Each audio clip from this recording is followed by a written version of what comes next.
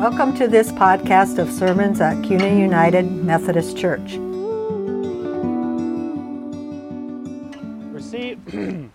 Receive these words from the Holy Gospel according to Luke, the 16th chapter.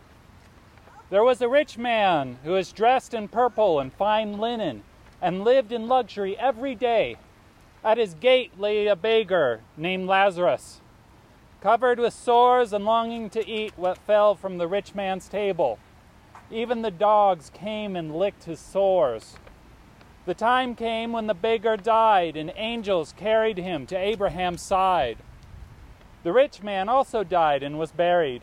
In Hades, where he was in torment, he looked up and saw Abraham far away, with Lazarus by his side. So he called to him, "Father Abraham, have pity on me and send Lazarus to dip the tip of his finger in water and cool my tongue, because I am in agony in this fire." But Abraham replied, "Son, remember that in your lifetime you received good things, while Lazarus received bad things. But now he is comforted here, and you are in agony. And besides all this, between us and you is a great chasm has been set in place, so that those who want to go from here to there cannot, nor can anyone cross over from there to us." He answered, "Then I beg you, Father, send Lazarus to my family, for I have 5 brothers. Let him warn them so that they will also not come to this place of torment." Abraham replied, "They have Moses and the prophets. Let them listen to them." "No, Father Abraham," he said, "but if someone from the dead goes to them, they will repent." He said to him, "If they do not listen to Moses and the prophets, they will not be convinced, even if someone rises from the dead." May God bless you in the hearing of this reading.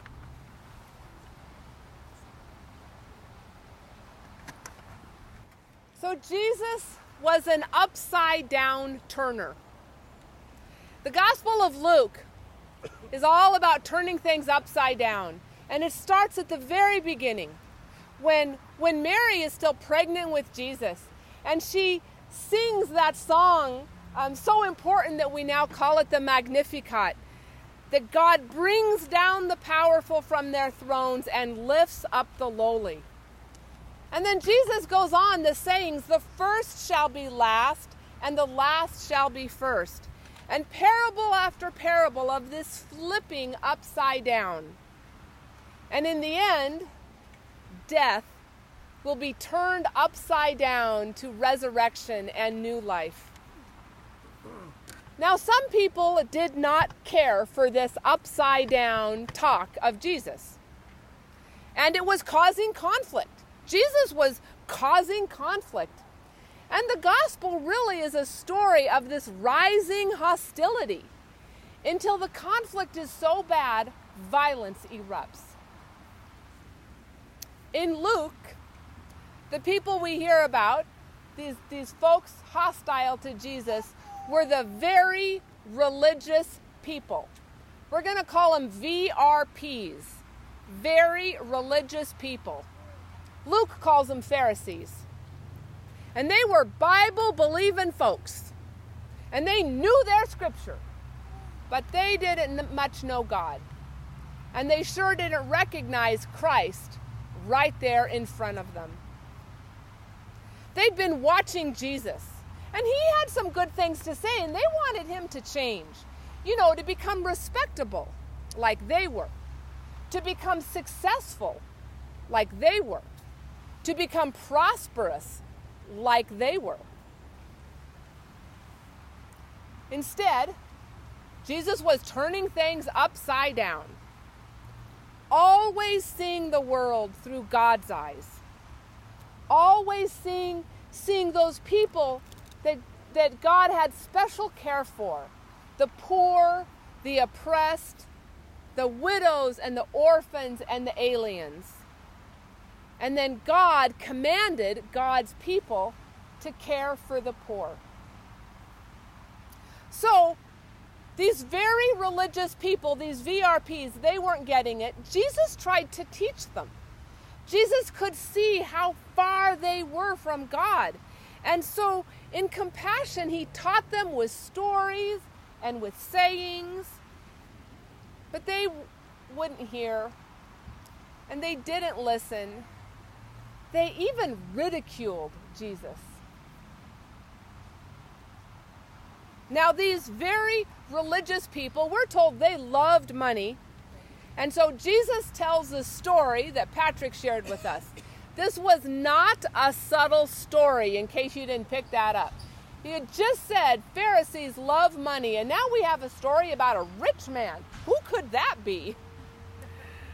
We have rich man and Lazarus.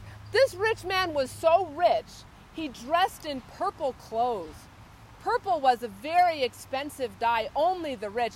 I mean, these were designer clothes you could only get in Sun Valley or Beverly Hills. And we're told they lived luxuriously. Literally, they ate luxuriously every day. They must have had a personal chef and a beautiful spread every single day. And then there's Lazarus. Lazarus at the gate. If he stayed at the gate, he was probably crippled. He was probably dumped there by someone. And we hear that dogs were licking his sores. That's gross. Couldn't even defend himself from dogs. It was especially, it would have been heard especially off-putting to Jews at that time, because dogs were unclean. And when you were unclean, you couldn't do your worship at the temple. You were an outcast. You couldn't go to God. And then life ends and everything turns upside down. That rich man was now tormented. We hear he was in agony because of the fire. Was this a fire like we imagine, like a furnace? Or was this like the fire of shingles? Sores on his body, just like Lazarus. And Lazarus was carried by the angels to Abraham. Abraham, that father of the Hebrew people. And now Lazarus belonged, and he was loved. Now, let's go back to the rich man's tormented. That's bad. Well, what did he do? Because he really hadn't done anything immoral. We don't hear that he kicked Lazarus as he walked by. He didn't abuse Lazarus. He did no harm. He also did no good. Well, rich man's in torment. Lazarus is over with Abraham. Rich man still doesn't get it. He calls out to Abraham. Abraham, send the servant dude over there. I can't remember his name because I never paid attention to him. Send him over here to take care of me. And Abraham responds. Jesus gives us these words. In your lifetime, you receive good things, while Lazarus received bad things. Now he is comforted, and you are in agony. Things are upside down. Well, those very religious people, they didn't get it. They loved money, and they mocked Jesus. They thought that they were fighting on level ground, that they were in, a competition with a peer, with a colleague. They didn't get that they were being hostile to the Son of God, that they were in a fight with Christ. They didn't get that they were violating God's command to care for the poor. And just to be clear, this was not one of those offhanded commands, if you get to it, don't oppress the poor, care for the poor. This was in the Hebrew scriptures. This wasn't a command they heard once or twice. This was repeated hundreds of times. This was central to their faith, to care for the poor. Well, the rich man finally gets it. It's upside down. And it's not going to get better for him. And he says, send somebody to warn my relatives. And Abraham says, what you talking about? They have Moses. They have the prophets, who, by the way, tended to be killed by the very religious people.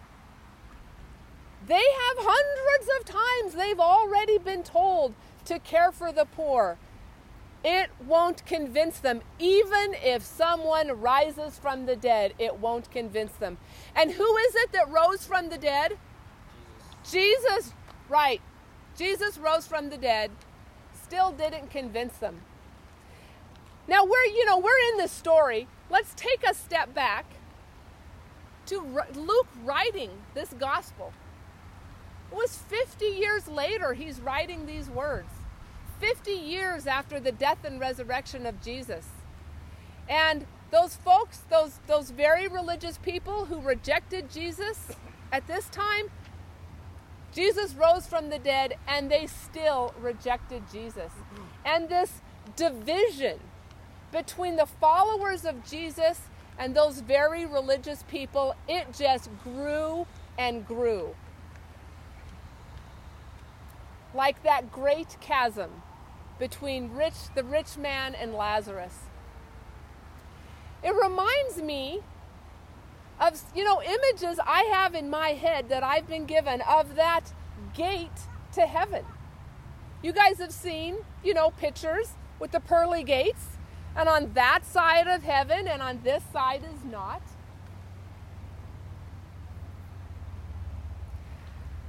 And in the last judgment, we die and we go to St. Peter, who tends to have a podium like this, looking things up. St. Peter gets the summation of our life and lets us know whether we can go in the pearly gates or we should go elsewhere.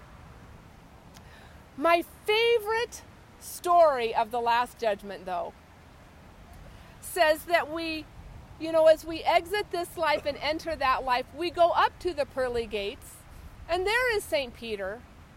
But behind the gates, looking out, are people who had in this life been poor and oppressed, the Lazaruses of this life.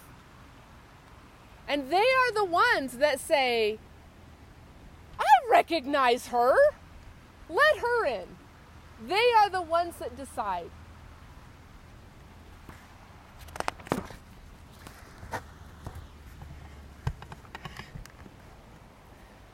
That's a story that grabs my heart. It grabs my heart because that is like the moment when all of life is summed up.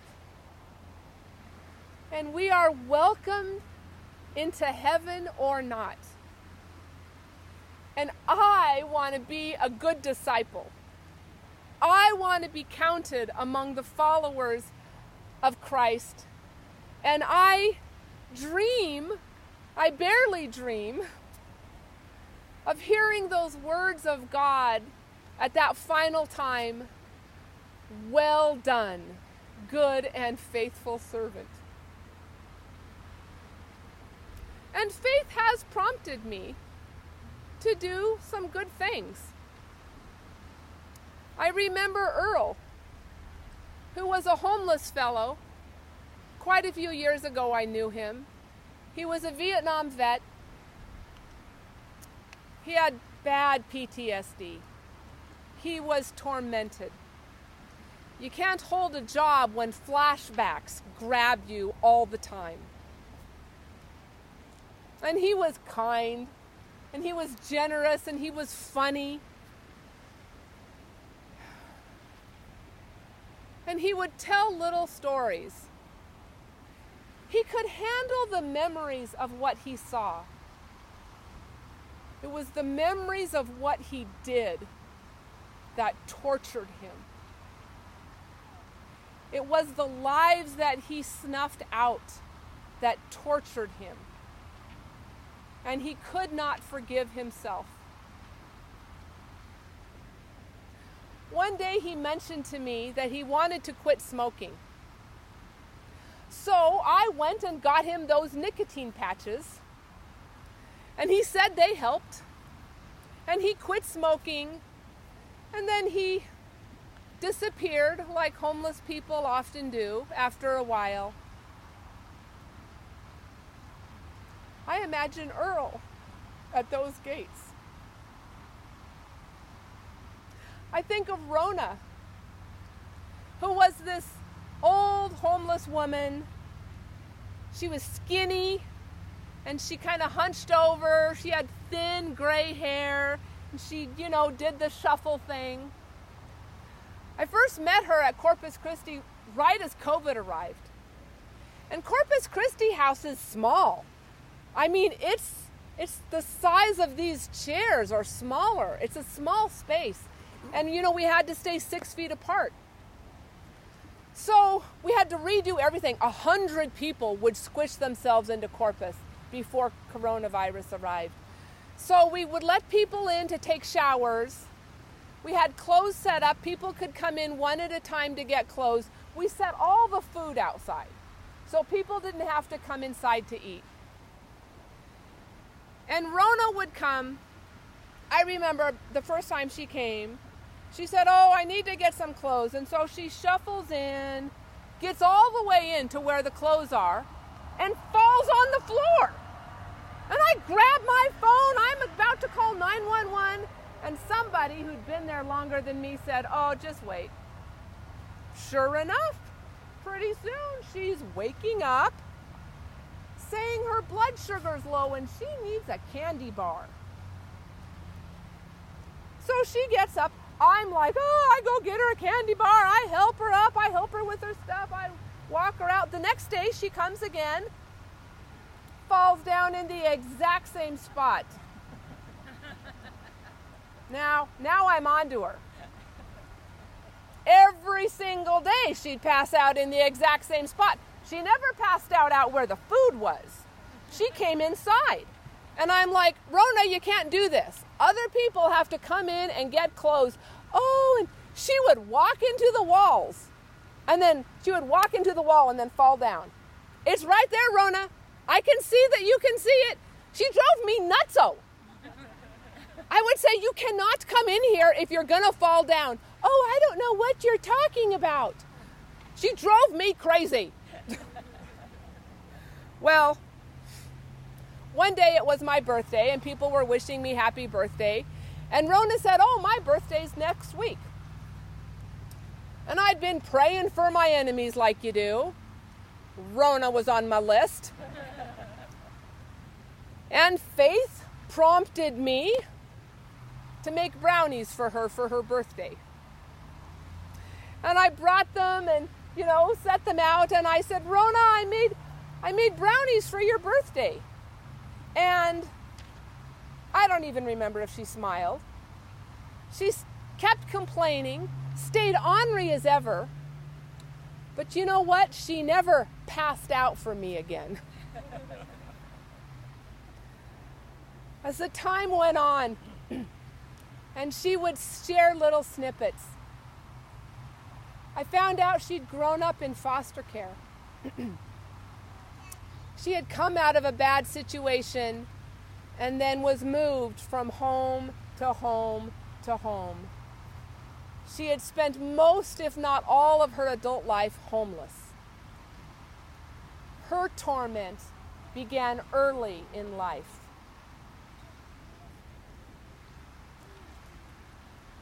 And so when I imagine those pearly gates and the people behind them, I imagine Earl and I imagine Rona, not like I knew them, but healed and healthy, with eyes shining. Turns out Rona was only 1 year older than me. And I imagine them saying, "Mia's here. Open the gates."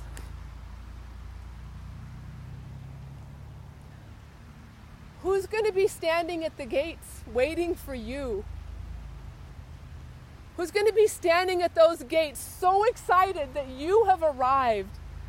The one you may not even remember because your good was so small, but mattered to them.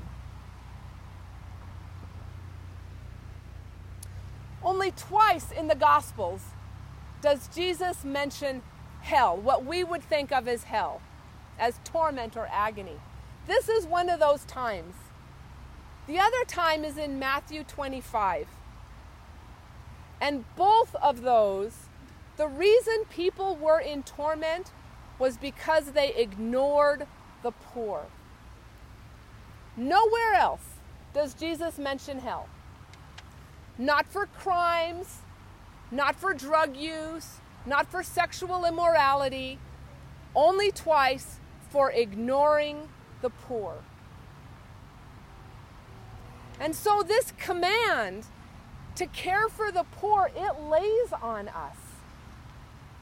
In Matthew 25, Jesus says, when you feed the hungry, when you visit the sick, when you visit the imprisoned, you are caring for me. That rich man who walked right by Lazarus and did nothing, he was walking by Jesus the Christ and missing him right at his feet. We claim our citizenship in this upside-down kingdom of heaven by caring for the poor, following Jesus who turned everything upside down. Would you pray with me?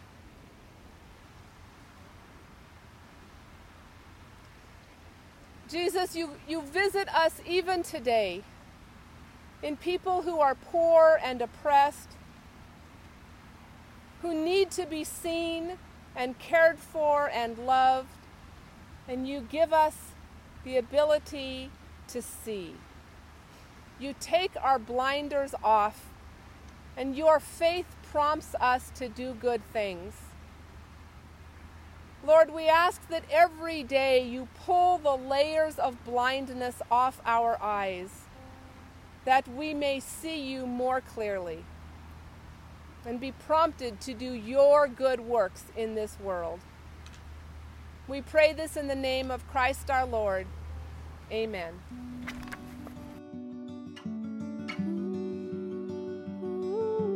Thanks for listening. This podcast is preached almost always by our pastor, Reverend Mia Crosswaite. Cuna United Methodist Church is a community on a mission to make disciples for the transformation of the world. To support this podcast and the missional priorities of this church, go to cunaumc.org and click on Give. Any amount helps. And if you're kind enough to share your contact information with us, we'll continually send you things.